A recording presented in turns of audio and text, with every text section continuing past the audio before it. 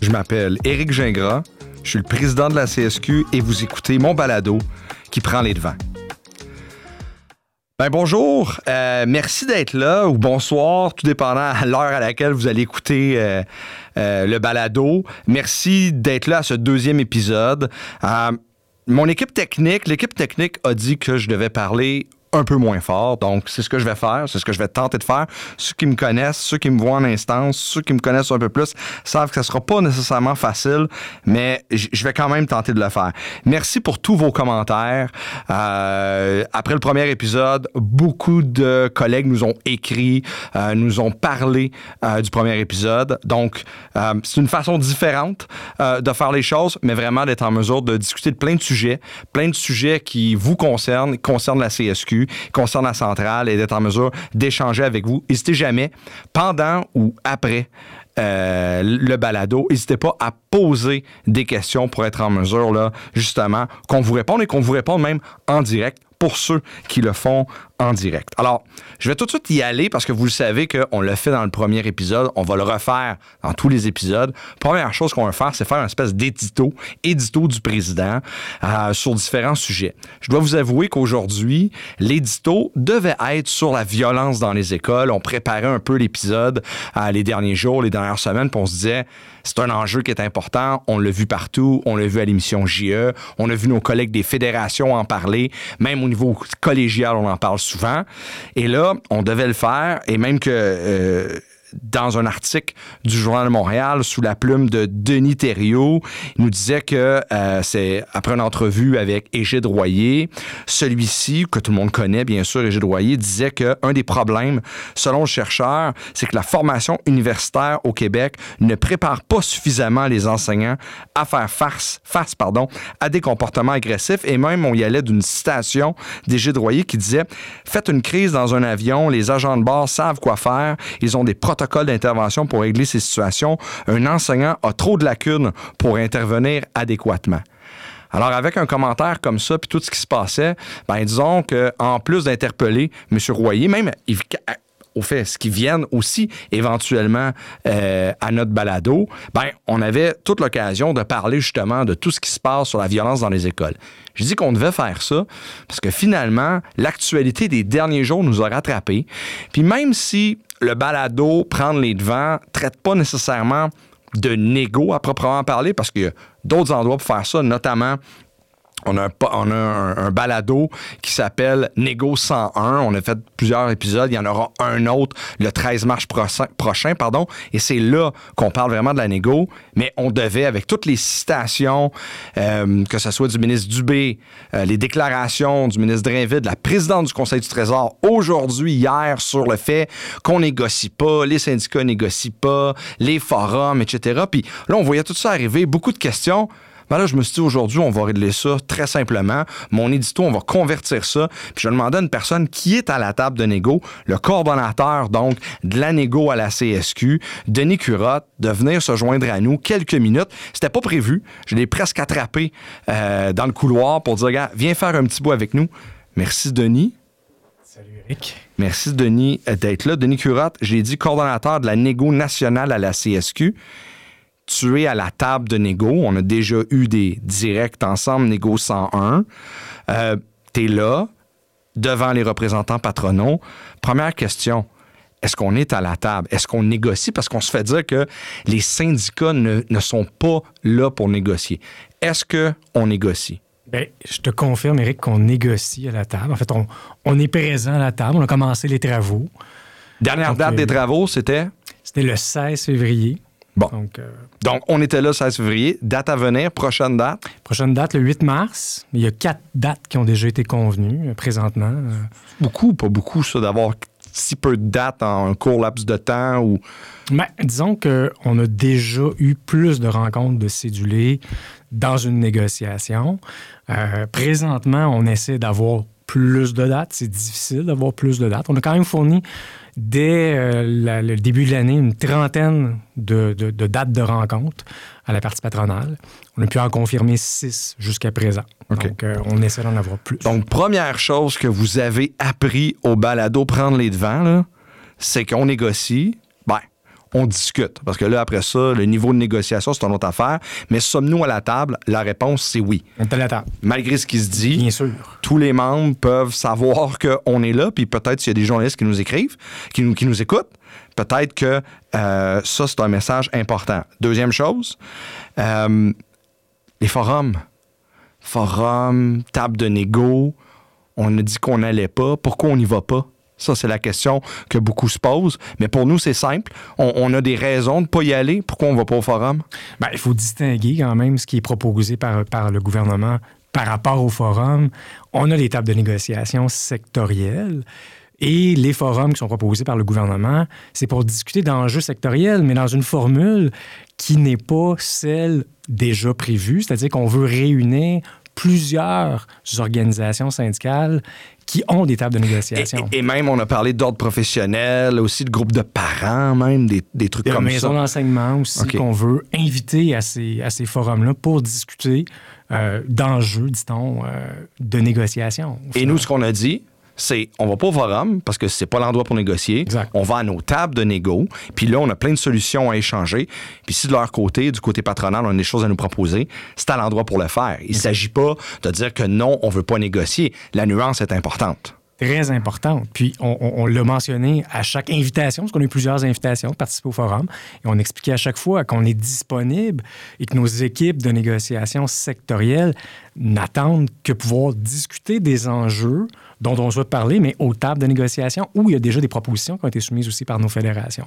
Ça, c'est important. Excellent. Hey, Denis, merci beaucoup. C'est pas plus compliqué que ça. On voulait juste mettre les choses au clair, les points sur les i.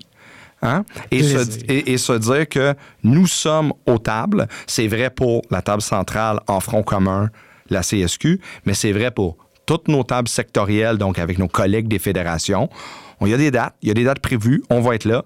Pour ce qui est des forums, il y a des raisons pour qu'on ne veut pas y aller. C'est pas parce que on veut pas négocier. Je pense que tu as très bien nommé les raisons pour qu'on veut pas y aller. Prochaine date qui est prévue pour nous de négociation, c'est le 8 mars. Mais on verra demain parce que là, il y a toutes sortes de choses qui circulent dans les médias. Mais nous, de notre côté, on est prêt à recevoir ce qui aura à être reçu le 8 mars ou même à être appelé pour avoir d'autres dates, que ce soit sectorielles ou que ce soit intersectorielles, d'autres dates. On est toujours disponible ou à la table de négociation. Exactement. Hey, merci beaucoup, Denis. Plaisir. Merci d'avoir prolongé ta journée comme ça. Ça fait plaisir, Éric. Bonne balado. Merci. Salut. OK. Alors, écoutez, c'est important quand même. On voulait quand même être en mesure de faire le lien avec ce qui se passait dans le quotidien. Donc, on le fait. Mais là, maintenant, on revient à notre balado habituel. Donc, j'ai mes collègues qui se joignent à moi. Donc, mes invités, j'ai Julie Pinel, j'ai Valérie Fontaine, j'ai Jean-François Piché. Merci beaucoup. Merci de vous joindre à moi. Merci d'être là. Un gros bonjour, Éric. Bonjour. Merci de l'invitation. Ça me fait plaisir. 3 sujets aujourd'hui. On parle du 8 mars, Journée internationale des droits des femmes. On parle du militantisme syndical au féminin et on parle aussi du projet de loi sur le travail des enfants. Donc, avec nos 3 invités et comme on le fait depuis le début, vous allez me dire que le début, ça fait juste un épisode, mais c'est déjà ça de prix. Mais depuis la dernière fois, ceux qui ont des questions pourront nous les poser.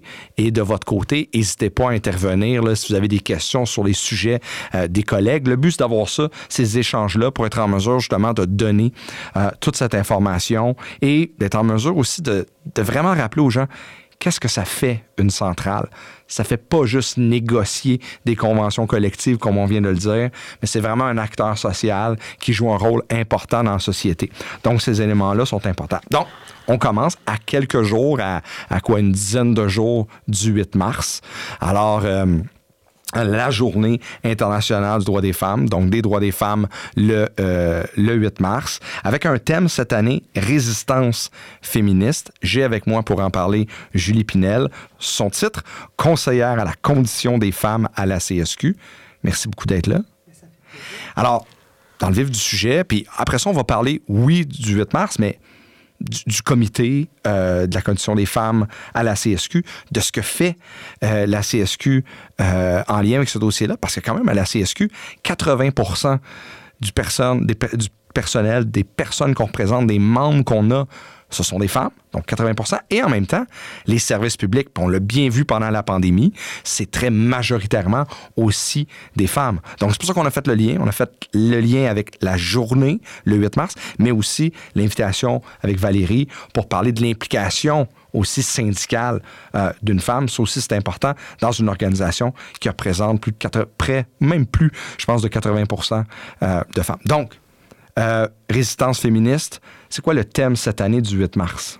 Bien, le thème des résistances féministes, c'est vraiment... on fait toujours une tempête d'idées en début d'année. On voit un petit peu où on en est pour essayer de définir le thème de cette année. Puis résistance, ça s'est vraiment imposé à nous, je dirais, dans le sens où on regardait les reculs en matière de droits des femmes. Au Québec, il y a eu des reculs pendant la pandémie en matière de droits des femmes, mais il y en a eu aussi énormément à l'international. Et fallait qu'on ait un message fort où on disait, ben, faut résister à tout ce qui se passe, faut être encore plus forte, encore plus présente sur la place publique parce que les reculs sont là, sont visibles, puis on n'est pas... C'était vraiment important pour nous de défendre ça. Puis les résistances, on les voyait aussi plurielles parce que résistance féministe, c'est au pluriel, mais c'est aussi pour montrer la diversité des luttes, la multiplicité aussi des femmes, parce que les femmes, c'est pas un groupe homogène. Non. Donc, c'était pour montrer cette multiplicité-là aussi des femmes. Et c'est la raison pour laquelle le collectif 8 mars... Parce que c'est pas juste la CSQ, c'est pas le thème de la CSQ, là, ça, là. Non, c'est le thème du collectif 8 mars, on est 11 organisations. Là, je m'excuse si le chiffre n'est pas bon, mais de mémoire, c'est 11 organisations au sein du collectif 8 mars, des organisations syndicales, des organisations aussi, des regroupements de femmes, des groupes de femmes qui sont présents. Et on représente vraiment des milliers de femmes. Le chiffre m'échappe. Oui, exact, des centaines de milliers de femmes. Et à chaque année, on crée un visuel justement pour donner le ton à cette journée-là. C'est aussi le collectif 8 mars qui a fait reconnaître à l'Assemblée nationale que c'était la journée internationale des droits des femmes, parce que la journée de la femme, on l'entend encore aujourd'hui, une journée un peu à la sauce Saint-Valentin. Ouais. Ça, c'est autre chose. Hein? Des fois, on entend ça là, dans les radios, les télés. Là. Qu'est-ce que tu as fait pour ta femme en arrivant chez vous? Là? C'est pas ça. Là. C'est pas ça. C'est vraiment une journée où on est là pour défendre justement les droits des femmes puis travailler à faire avancer justement ces droits-là. Puis peut-être que, tu sais, quand tu parles de résistance féministe, je pense que pour tout le monde là, qui nous écoute, probablement autour de la table aussi, on a juste à penser à ce qui s'est passé aux États-Unis sur le droit à l'avortement. C'est le genre de recul comme ça dont tu fais référence aussi qui peut faire partie. Il y en a d'autres, là, mais je donne ça parce que ça a été quand même assez important médiatiquement puis dans l'espace public aussi au cours des derniers mois. Là. Oui, exactement. Ça, c'est le genre d'exemple auquel on peut penser qui faisait partie justement des thématiques quand on disait, ben faut résister, faut être présente. Puis aujourd'hui, il y a une motion qui a été déposée à l'Assemblée nationale. Aujourd'hui même, ça. Aujourd'hui même, par le collectif 8 mars avec les partis d'opposition, où ce qu'on souhaitait faire reconnaître, c'est justement cette multiplicité-là des luttes, de dire les femmes, c'est pas un groupe homogène. Et quand on travaille à mettre en place des politiques, quand on travaille à des projets de loi, bien, c'est important que cette multiplicité-là soit prise en compte, puis qu'on soit capable de voir comment est-ce qu'un projet de loi peut atteindre différemment certaines femmes marginalisées. Ça a été refusé en Chambre. Donc, la CAQ a refusé d'adopter la motion qui reconnaissait justement cette multiplicité-là des femmes, l'importance de porter une attention particulière à ça. Est-ce qu'ils ont justifié leur refus? Aucunement. Il n'y a pas eu de justification du refus. Il n'y a pas eu de débat du tout sur la motion. Ça a été... cette personne portion-là a été refusée. Et ce que ça démontre, c'est vraiment le fait que on ne reconnaît pas c'est comme si on ne reconnaît pas que les femmes ne vivent pas toutes une réalité qui est similaire. Comme si on ne reconnaît pas que dans la société, quand on met en place une mesure, bien, ça peut avoir des impacts différents sur chacun des individus. Puis ce que ça a comme incidence de ne pas en tenir compte, c'est que ça vient creuser les écarts, oui, entre les femmes et les hommes, mais les écarts entre les femmes elles-mêmes. Donc, on se retrouve avec des femmes qui sont de plus en plus marginalisées puis qui ont de plus en plus de difficultés à s'en sortir parce qu'on ne tient pas compte de leurs besoins, alors que si on mettait en place des mesures qui, des fois, sont très simple, bien, ça pourrait permettre de les aider, puis de diminuer justement les écarts entre les femmes. Avec ce que tu dis là, c'est certain que la première question, parce qu'on le vit un peu partout dans la société, est-ce que, puis vous comprenez que cette question-là est souvent mentionnée un peu partout, mais souvent on dit, est-ce qu'on a encore besoin de mener ce genre de bataille-là? Moi, à la centrale, on sait très bien avec tout ce qui se passe, avec tout ce qu'on lit, ce qu'on regarde, ce qui se passe à l'international, on voit l'importance. Mais dans la population, il y a beaucoup de voix qui disent « Bah, on n'est plus en 1960, 1970 », mais avec ce que tu dis, avec un gouvernement même qui refuse d'adopter la motion, mais on voit encore qu'il y a du travail à faire. Puis là, tantôt, j'ai donné un exemple assez flagrant avec ce qui s'est passé aux États-Unis. On pourrait parler de plein d'autres enjeux. Mais on voit qu'on a toujours ce travail-là à faire. Un thème qui se base sur ce qui se passe présentement, mais qui est des batailles de longue haleine qui continuent à être menées par les mouvements féministes. Oui, puis les batailles sont plus subtiles, plus... c'est vrai, ça. T'as raison. Parce qu'on a l'impression que... puis l'impression, c'est important de mentionner, c'est une impression, mais que les lois sont justes, puis que tout le monde a des chances égales, mais c'est quand on commence à regarder justement le problème puis à s'intéresser aux situations spécifiques que peuvent vivre les femmes, c'est là qu'on voit que c'est pas le cas. Puis il y a plusieurs dossiers sur lesquels on s'intéresse au comité, au réseau, mais... Là, tu me parles du comité des femmes de la centrale.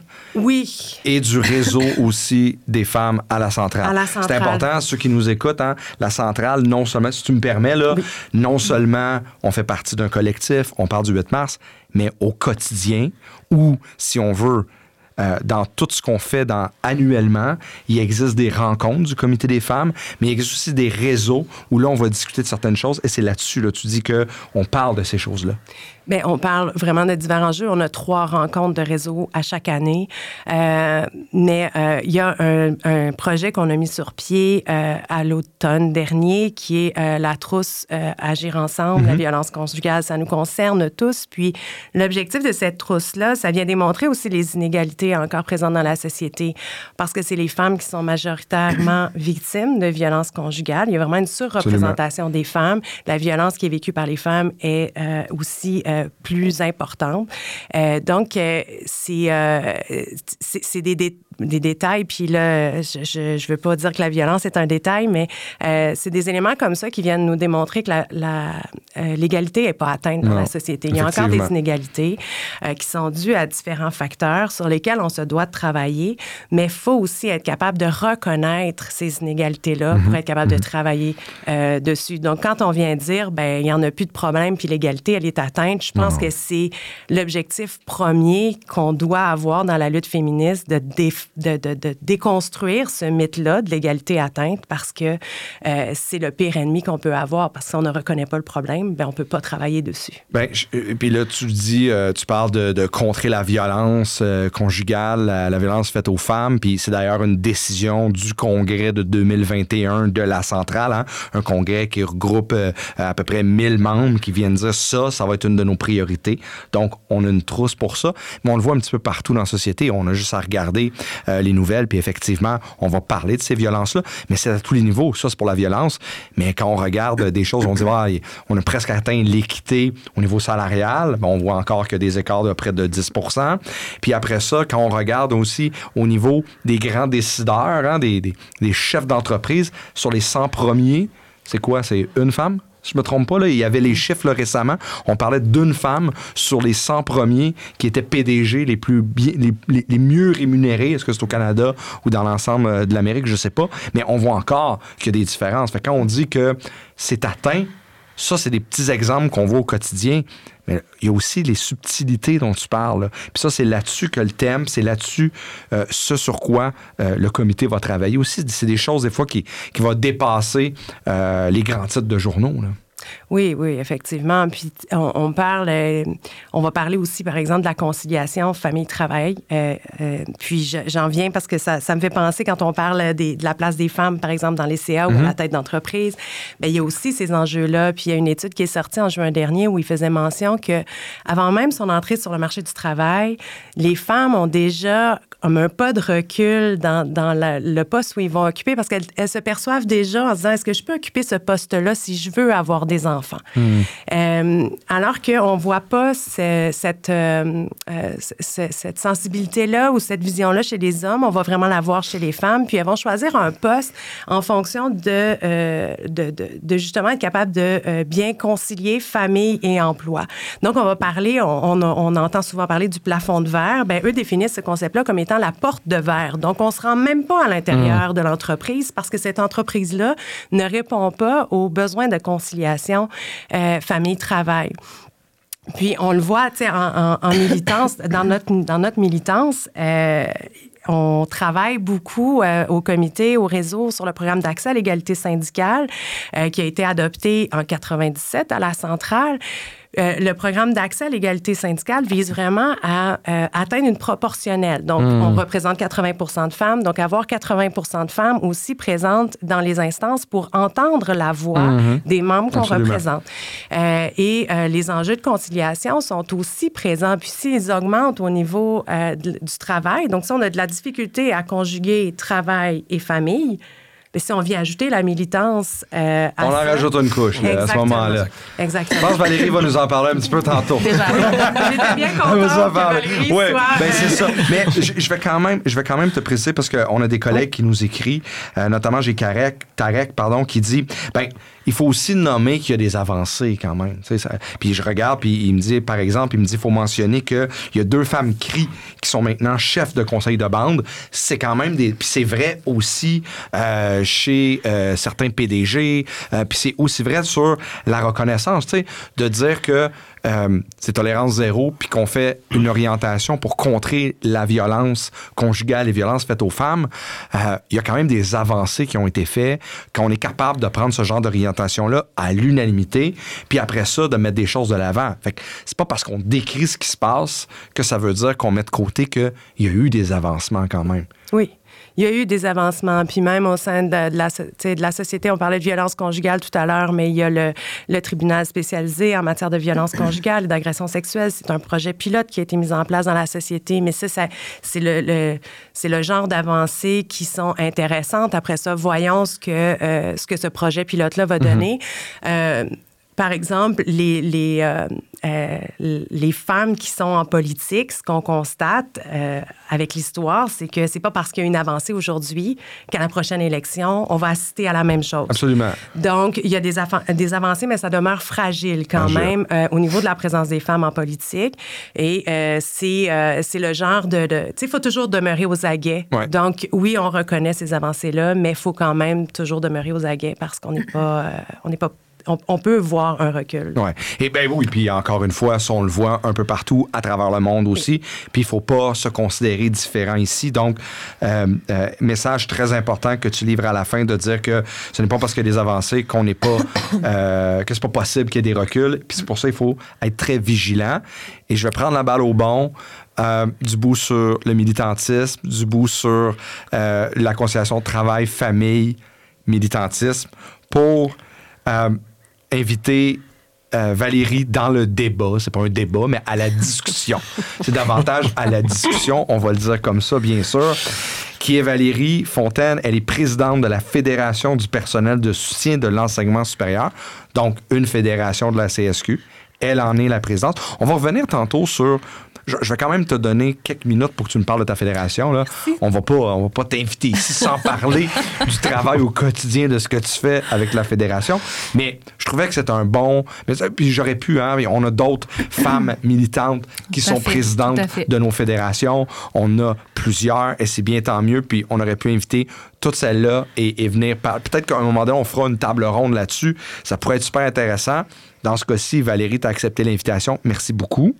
Plaisir d'être ici. Et justement, alors, moi, je vais te demander comme ça, tout bonnement, pourquoi tu as été impliquée syndicalement. Et après ça, je ferai le lien avec, y a-tu eu des obstacles parce que tu es une femme? C'est ça. Mais premièrement, pourquoi? On va se le dire, tu es motivé par quelque chose, puis ça dépasse tout le reste. Donc, c'est quoi ta motivation? Je pense que je suis une personne de défi et on m'a lancé un défi, bien honnêtement, dans cette assemblée générale là, où je me suis ramassée en militance. Je vous raconte très rapidement, là, on est en 2012, on est le 20 août. J'arrive de mon premier congé de maternité. Je suis une salariée occasionnelle, donc je n'ai pas de sécurité d'emploi. Je suis précaire. Je suis déjà enceinte de mon deuxième enfant. Et on m'annonce que j'ai un poste temps plein parce qu'un collègue part à la retraite et donc, par ancienneté, j'ai son poste. Par ancienneté, bon. Par calcul, là, j'ai son poste. Et sur l'heure du midi, on a une assemblée générale syndicale. Je me rends là. Et le collègue qui quitte, c'est aussi le président du syndicat. Puis là, mes collègues ont dit, bah, tu sais, Val, t'aimes ça, toi, parler puis défendre le monde. Fait que pourquoi tu t'impliquerais pas? Puis là, je suis comme, mais là, je suis enceinte, j'ai un bébé à la maison, je m'en retourne. Puis là, je laissais moi faire un appel. J'ai téléphoné à mon amie Catherine qui est au Tim Hortons. J'ai dit, Catherine, on est dans le syndicat maintenant. J'ai donné mon nom. Et j'étais maintenant présidente du syndicat des interprètes là, du Cégep du Vieux-Montréal à ce moment-là. Donc ça, c'est le début. Donc, ça a commencé comme ça. Donc la conciliation travail, famille, militantisme, ça a été jour 1. Jour 1. Je suis revenue du travail et là, mon conjoint à l'époque a fait « Oh mon Dieu, OK, on va faire avec ». Fait qu'on a décidé de faire avec. Je me suis impliquée. En fait, pour moi, la défense des droits des gens, la défense du laisser pour compte a toujours été importante, a toujours fait partie de ma vie. J'ai des parents qui ont déjà été impliqués aussi syndicalement. Donc, j'avais déjà été déléguée dans un autre emploi en restauration auparavant. Donc, ça me tentait. Je me suis dit, pourquoi pas? J'ai embarqué là-dedans un peu à l'aveugle, en sachant pas dans quoi je m'embarquais. Et là, j'ai eu la piqûre. J'ai eu la piqûre en participant à des instances de ma fédération, de la centrale. Très rapidement, je me suis ramassée en 2016 VP de ma fédération parce que quelqu'un partait puis ils m'ont dit « Ah, t'es pas game de le prendre. » Puis je me suis dit « Ah, encore le t'es pas game. Pourquoi pas? Faut que j'arrête de participer à des pas games. » Mais non, donc, belle expérience. J'ai apprécié ce niveau-là de politique. J'étais de plus en plus intéressée. Et là, notre présidente de fédération quittait pour aller rejoindre le CA de la centrale. Et là, je me suis dit, bien, je suis rendue là, pourquoi pas? Donc, j'ai pris la présidence. Est-ce que je suis game? Je me suis lancé un « t'es pas game toi-même » et je suis rendue là. Alors, merci ton parcours. Puis je pense pour celles qui nous écoutent, c'est super inspirant. Une fois que j'ai dit ça, des obstacles. Parce qu'il y a des obstacles. Parce que là-dessus, j'en vois plusieurs. Vraiment, une jeune maman, ça en fait partie. Une femme. Y a-t-il des obstacles que tu vois avec ton militantisme au féminin particulier? Il y a des obstacles à toutes ceux et celles qui se présentent à des rôles de militants. Mais y en a-tu que tu identifies comme étant des rôles qui sont propres à une femme aussi, notamment? Bien, tu sais, Julie l'a dit tantôt, là, toutes les femmes, on n'est pas que sur un seul modèle. On est toutes des femmes. Je parle pas au nom de toutes les femmes présentement militantes, là, je comprends. Non, tout à fait. Oui, il y a eu des obstacles, évidemment, tu l'as nommé en tant que jeune maman, parce que, donc, la première négo que je faisais à titre de présidente de mon syndicat local, mes enfants étaient très jeunes, 2 ans, 3 ans. On était souvent à l'extérieur et j'avais un conjoint qui était sur des fly-in, fly-out dans le Grand Nord. Donc, j'étais seule. 3 enfants à la maison, une en garde partagée. Donc, gardiennage. Hein, tu dois être entouré. Ça, j'avais pas le choix. Là. Organisation 1101, parce que je dirais même pas 101. Fallait faire ça. Des soirs, je pleurais, puis je me disais, je vais revenir chez moi. Mes enfants vont m'appeler madame. Ça, l'espèce de parce sentiment que t'es appelé à la table de négo parce que en instance, passer une fin de semaine dans un sous-sol d'hôtel parce qu'on est sur le bord de fermer la négo, de fermer la table.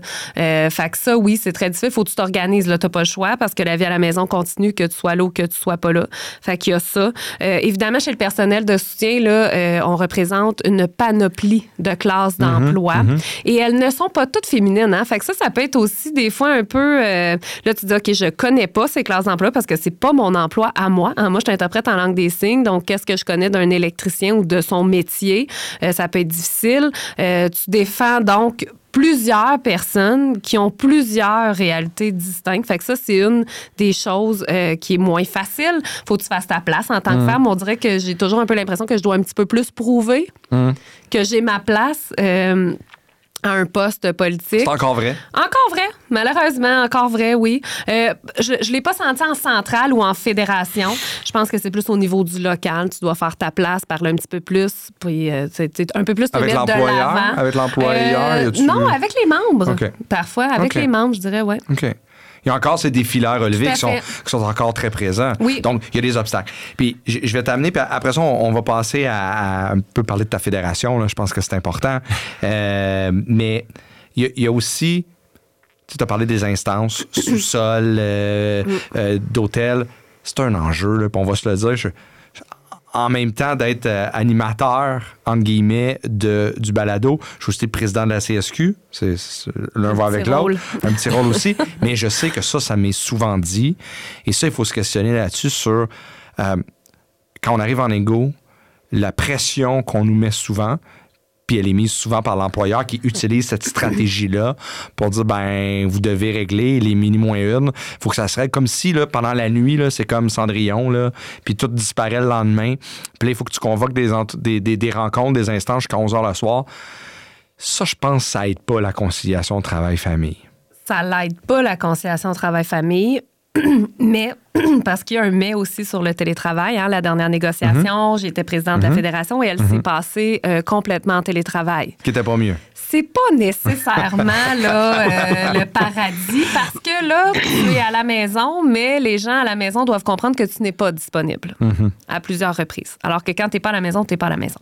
Donc, c'est pas le paradis. On en parlait, Julie et moi, avant le balado. C'est pas le paradis, le télétravail, quand les enfants sont à la maison. Ça l'amène à un autre degré de difficulté. Ceci étant dit, oui, en négociation, puis oui, en politique, hein, Julie le disait, il n'y a pas beaucoup de femmes en politique, parce qu'on s'impose des manières de faire qui datent des années 70 ou avant, qui sont peut-être plus actuelles, puis on dirait qu'on embarque là-dedans toujours sans se poser la question à savoir qu'est-ce que ça change donc de régler à 1h du matin ou de régler le lendemain matin. Et ça, c'est une chose dont je suis très fière à la FPSES, à la dernière ronde de négociation. Nous, on a mis un haut là à ça, à notre table sectorielle. On s'est dit, ça ne changera rien. Tout le monde est fatigué. Il n'y aura pas d'avancée. Et la partie patronale a été très à l'écoute de ça. Hein. Eux aussi commencent à avoir de plus en plus de femmes qui représentent, des femmes qui sont mamans, des femmes qui sont à la maison. Et ça n'a rien changé. On n'a pas signé la nuit. On a signé dans le jour. Mais c'est souvent une façon de mettre de la pression aussi. On le sait, là. C'est souvent une façon de mettre de la pression en disant c'est là, c'est là. Les gens sont fatigués. C'est vieux comme comme le monde, ça, là. Une tactique de négo, des gens fatigués, de pousser encore plus. Je pense que le message que tu donnes aussi, c'est de dire faut faire attention à ça. Faut faire attention aussi dans nos instances parce que c'est un moment où des fois, il faut se rencontrer pour donner une position. On peut dire, ben ça va prendre 24 heures de plus. L'argent va pas disparaître, puis ça va nous permettre peut-être de prendre la meilleure décision possible et de la comprendre un peu plus.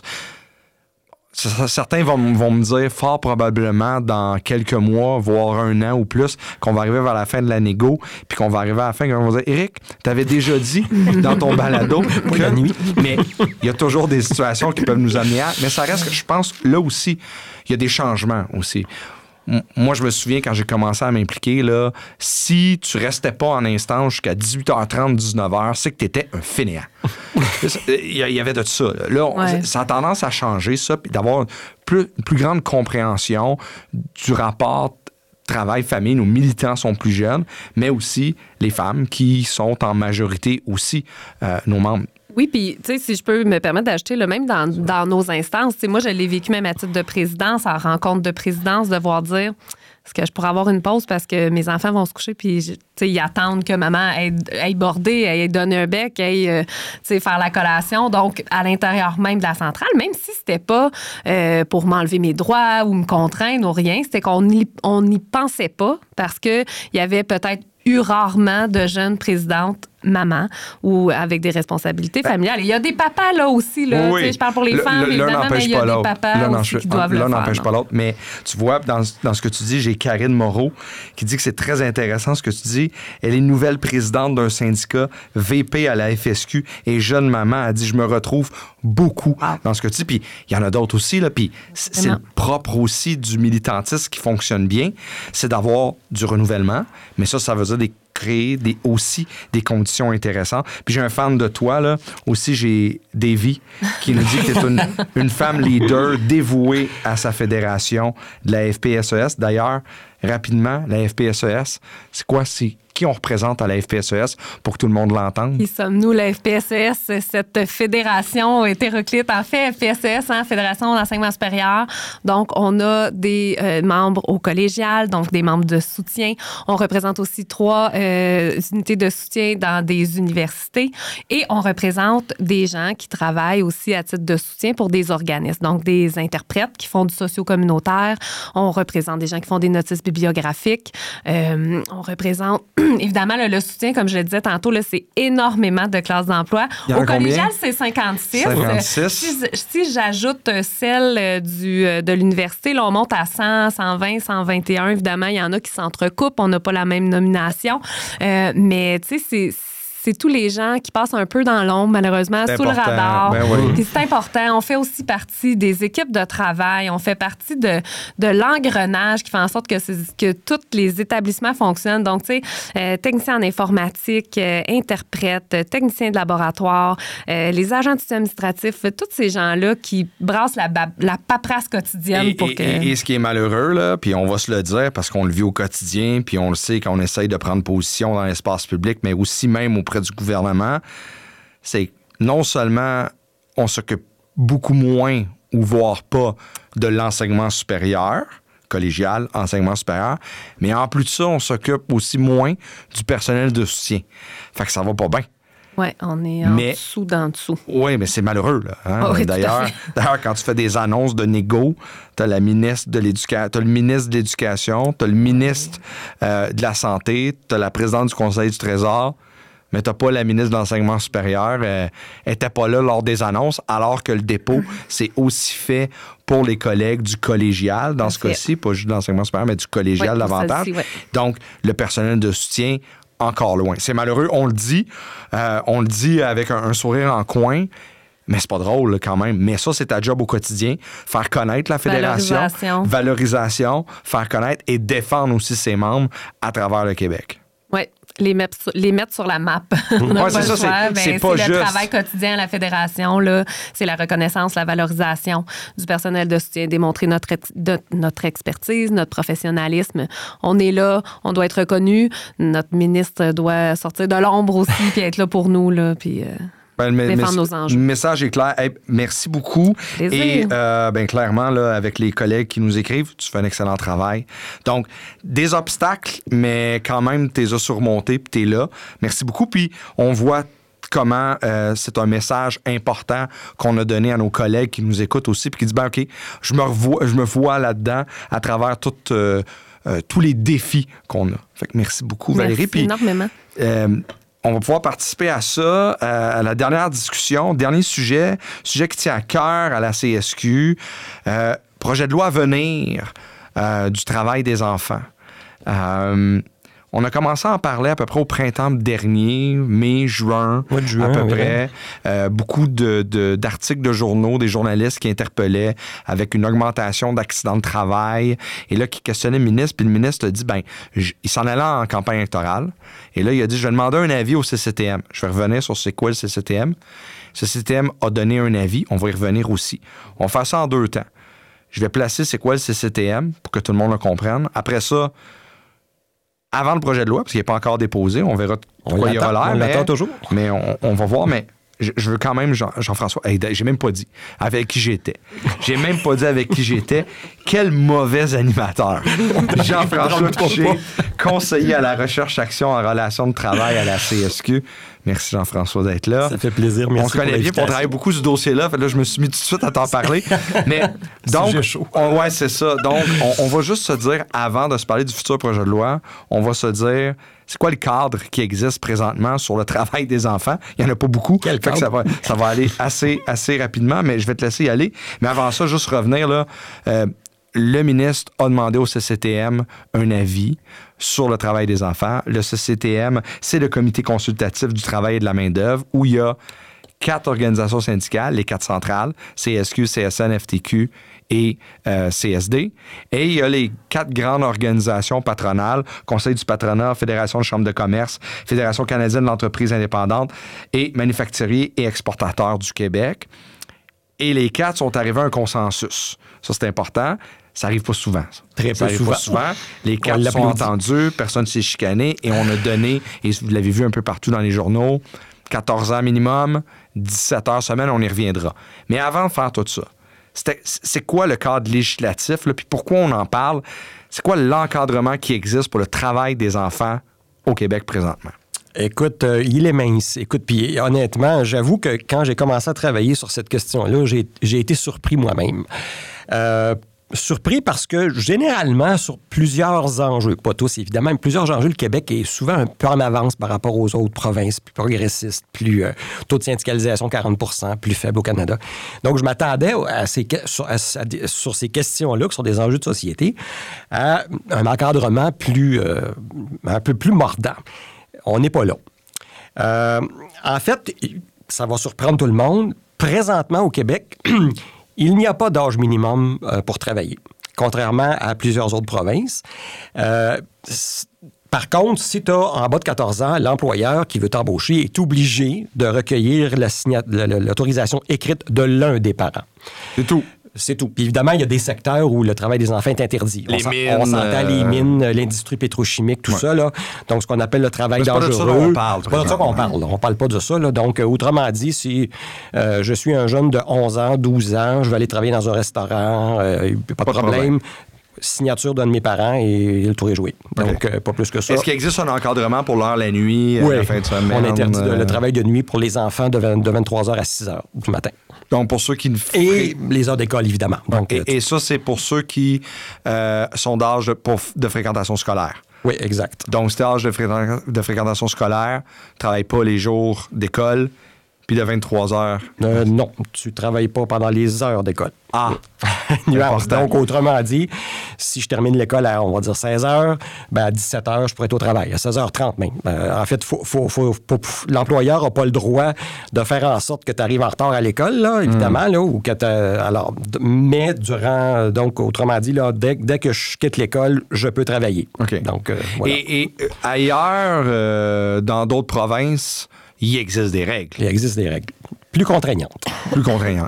Exemple, juste... la plupart des provinces, pas la plupart, 6 ou 7 provinces, là, 7 provinces fixent un âge minimum à 14 ans. OK. La plupart des provinces, ces provinces-là, vont fixer également un nombre d'heures maximum par semaine. OK. La Colombie-Britannique est allée plus loin, donc c'est 16 ans.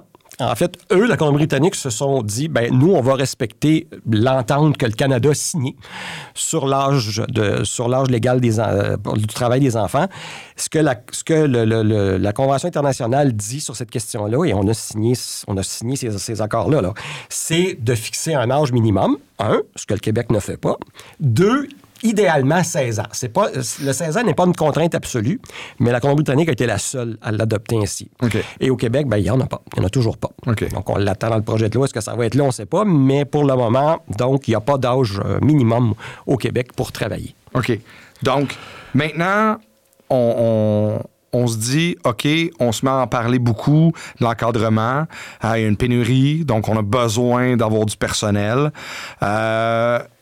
Est-ce qu'on a des chiffres sur le nombre de jeunes qui travaillent de moins de 16 ans, les accidents de travail? On dit qu'il y a une montée. Est-ce qu'il y a réellement quelque chose là? Est-ce qu'il y a des chiffres? Oui, il y a des chiffres, il y a des données préoccupantes. Moi-même, un peu étonné, puis même, je lisais juste avant, là, je lisais une étude qui vient juste de paraître, ça fait quelques jours, qui a mis à jour les données d'une enquête qui était déjà faite, et on parle là, en janvier 2023, 52,6% des jeunes qui sont au secondaire 1 travaillent. Donc, c'est plus de la moitié d'un 52,6% des jeunes de secondaire 1 travaillent.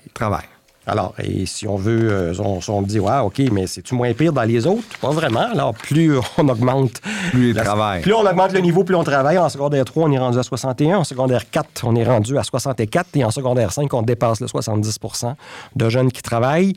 Et ce qui est particulier, 20%, quand on combine secondaire 1 et 2, 20% de ces jeunes-là, de ces niveaux scolaires-là, travaillent plus de 15 heures semaine. Ça, c'est préoccupant parce qu'il y a des études là, qui démontrent qu'au niveau de la réussite, au niveau de la performance on est à 12-13 ans. Là. On est à 12-13 ans. Tout à fait. Secondaire 1 et 2, on est à 12-13 ans, effectivement. Non, plus de 15 heures. Puis comme tu allais dire, il y a des études qui démontrent que dépasser 15 heures... Il commence à avoir... et c'est plus préoccupant pour les garçons, mais quand même, là, il y a des taux. Là, quand on arrive à plus de 16 heures par semaine, il y a des études qui disent le taux de décrochage augmente à plus de 30%. Et c'est 38 pour les garçons. OK. Donc, c'est très préoccupant. Donc, d'un côté, on a la pénurie, puis d'un autre côté, on devrait avoir une priorité éducation au Québec. J'ai entendu ça, moi, d'un gouvernement. Ouais, donc, juste pour voir si ça coïncide. OK. Donc, ça, c'est l'état des lieux aujourd'hui. CNES-ST, qu'est-ce que ça dit sur les accidents? Toujours avec les mêmes âges à peu près. M'excuse, Éric, c'est pas plus rose. Écoutez... En 2021, on ouvre 1003 dossiers à la CNES-ST impliquant un accident de travail d'un jeune de moins de 18 ans. OK. 1003. Sur la période 2012 à 2021, retenez-vous bien, 392% d'augmentation des accidents de travail chez les moins de 14 ans. Ça, là, c'est parce qu'ils sont plus là, donc automatiquement, ça vient... Et voilà. C'est 392%. On est à près de quadruplé, là. C'est important. 15 ans, l'âge de 15 ans précisément, 221%. Okay. Heureusement, ça baisse à 17 pour 16 ans, mais quand même, ce sont des données qui sont particulièrement préoccupantes.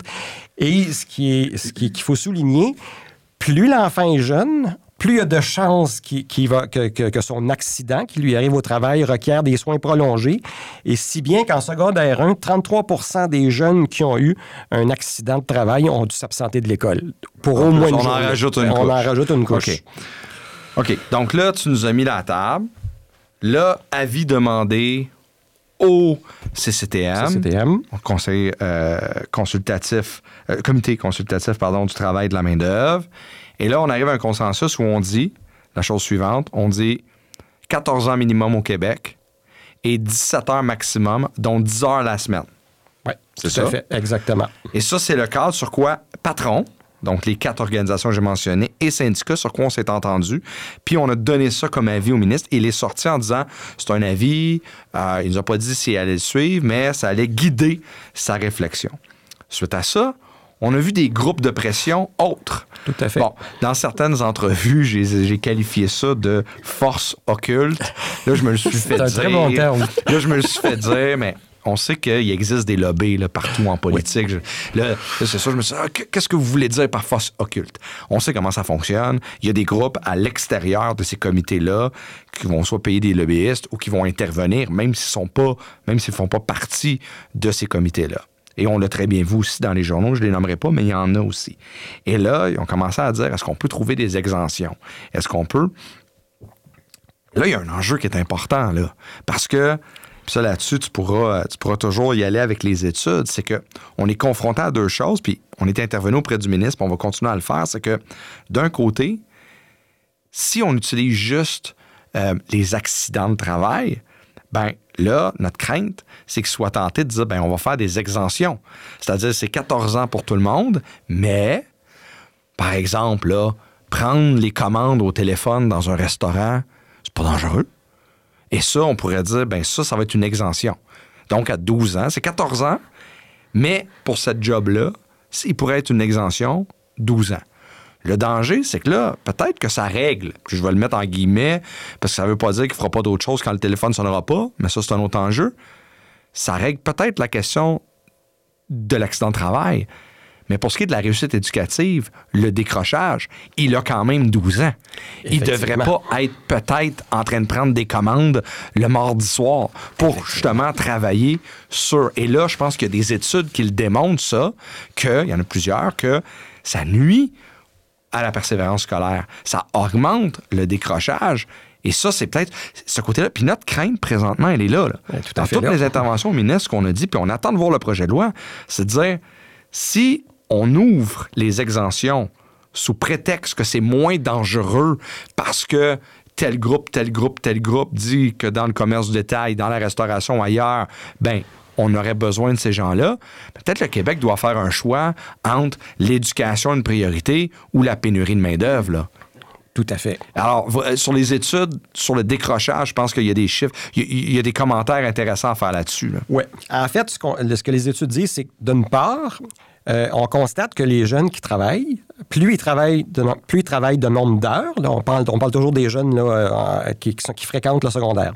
Donc, plus on augmente le nombre d'heures de travail, plus l'anxiété augmente, le stress augmente. Bien sûr. Et clairement, le fait de venir travailler, en ajouter une couche, vient augmenter encore plus. Donc, quand tu combines les deux facteurs travail et déjà que les études sont quand même exigeantes, à ce moment-là, tu augmentes fortement le risque de décrochage. Puis, tu me parles depuis tantôt là, des secteurs qu'on pourrait peut-être éviter, là, de dire, là, pour ces secteurs-là, on va enlever la restriction de 14 ans. Attention, restaurant, hébergement, ce sont les secteurs où il y a le plus d'accidents de travail chez les jeunes. Donc, c'est pas plus une solution. Mais pour en revenir là, sur le décrochage, quand on parle, par exemple, des jeunes qui travaillent entre 11 et 15 heures, entre 11 et 15 heures, on est encore dans la tranche où les risques sont... Il y en a quand même. Donc, il faut quand même avoir ça à l'esprit, là. Il y a quand même un risque accru de 20 % de risque de décrochage quand on travaille entre 11 et 15 heures au secondaire.